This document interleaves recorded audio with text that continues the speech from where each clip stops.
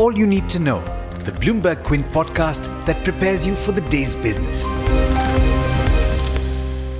Good morning. This is the daily morning update from Bloomberg Quint, and I'm Alex Matthew. Today is Tuesday, the 24th of March. Most of India is now in lockdown, with airlines preparing to stop passenger operations, all in the desperate attempt to curb the spread of the highly infectious novel coronavirus. The number of infections more than doubled over the past 4 days to 471 yesterday. There have been 9 deaths so far, with the most recent one in Himachal Pradesh. 30 out of the 36 states and union territories in India have imposed a complete lockdown. Only Uttar Pradesh, Madhya Pradesh and Odisha are the ones that have announced partial lockdown of some areas. Now, markets in India have been in a tailspin, with the benchmark equity indices falling 13% in yesterday's session and the banking index falling nearly 17%. The rupee closed nearly 1.5% lower against the dollar at 76.29. All of it relates to fears of how companies and the economy will cope with the shock associated with curbing the spread of the virus. The SEBI, in a bid to shield companies from the slowdown, has relaxed norms and compliance relating to non-convertible debentures, commercial papers and other debt and equity instruments. Have a look at the story on the website bloombergquint.com for all the key changes introduced yesterday. Meanwhile, the Ministry of Labour has issued an advisory asking employers to not terminate employees, particularly casual or contractual workers. The advisory also says that employers must not reduce the wages of workers. The Maharashtra state government issued a similar advisory earlier this month, advising employers not to retrench workers or reduce wages. In other news, India has introduced the threshold for taxing income of NRIs if the person qualifies as a deemed resident by staying in India for 120 days or more. Such an individual won't have to pay tax for income up to 15 lakh rupees. This was introduced, among other things, in amendments to the Finance Bill. Another significant update is that the government has raised the cap on special additional excise duty on petrol and diesel to 18 rupees and 12 rupees per litre respectively. The earlier limit was 10 rupees per litre for petrol and 4 rupees per litre for diesel. This essentially gives the government more room to raise the duty on fuel, especially in the current context, with Brent crude at near $25 to the barrel. Every rupee hike in excise duty, remember, helps the government earn between 13,000 to 14,000 crore rupees annually in a base case. Here are some updates from around the world now. The UK will go into lockdown after Prime Minister Boris Johnson ordered sweeping measures to keep people from leaving their homes for at least 3 weeks.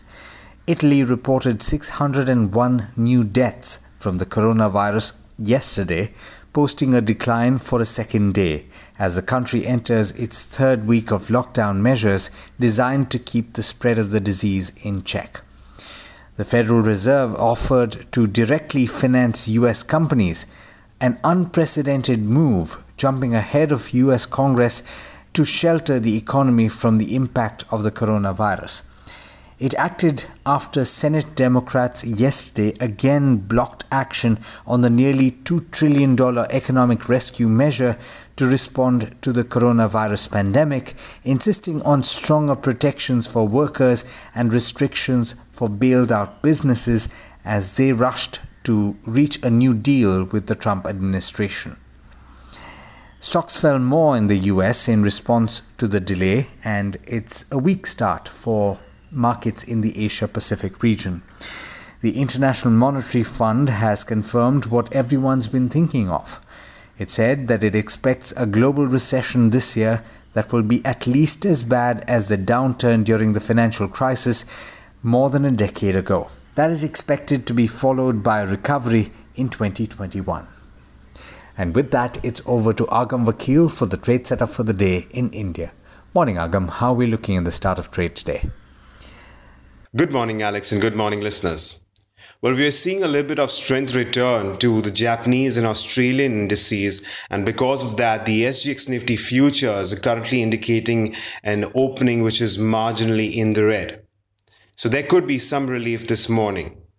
But moving on, we have the National Stock Exchange, which has deferred its index rebalancing across various equity indices, which was subject to be effective from March 27th onwards. And it will continue to monitor market conditions and announced a revised date for index rebalancing by providing a 2 weeks notice. Avenue Supermarts has clarified that there are some stores which have remained closed for operations on certain days based on directives by local authorities. Currently, the company is only selling daily use essential items such as grocery and FMCG products at all stores.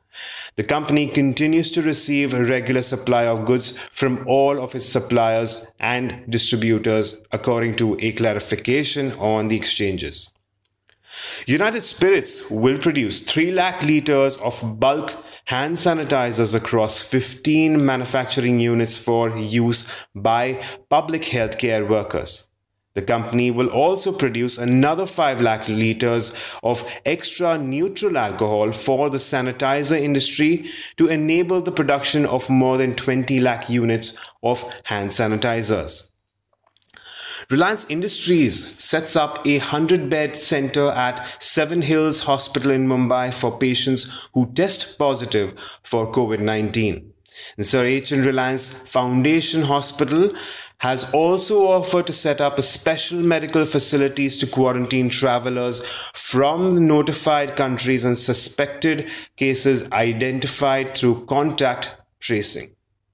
Now, there's a long list of companies which have suspended operations either fully or partially. And we start with Dabur, which has suspended production at manufacturing units till March 31st, except for essential products like Ayurvedic medicines, Chyawanprash, hand sanitizers, and hand washes. TTK Prestige and Whirlpool of India have also suspended operations at their manufacturing facilities until March 31st. Jubilant Foodworks dine-in facilities across all of Domino's Pizza's restaurant stands suspended in order to mitigate the impact of the virus. The company is promoting takeaway and delivery channels, but acknowledges there will be an adverse impact on the revenue of the company. We also have Nilkamal, which has suspended manufacturing facilities, retail stores, depots, and offices at various locations, and the temporary shutdown will remain in process until further notice. And finally, we have a broking note from Morgan Stanley on Interglobe Aviation, where they maintain an overweight with a price target of 2057. They clarify that 60% of costs of the airline are variable and the other 40% are fixed. And if we do assume no revenues for the company and that now the company uses free cash, Indigo will go through 6 to 8 months of complete cash burn. Now, these are just some of the stocks that we can watch out for as we move into trade today. But don't forget to go through our morning edition of All You Need to Know only on BloombergQuint.com. This is Alex Matthews signing off. Stay safe and have a good day. I hope you enjoyed listening to All You Need to Know. Did you know that you can listen to the show on the IVM Podcast app?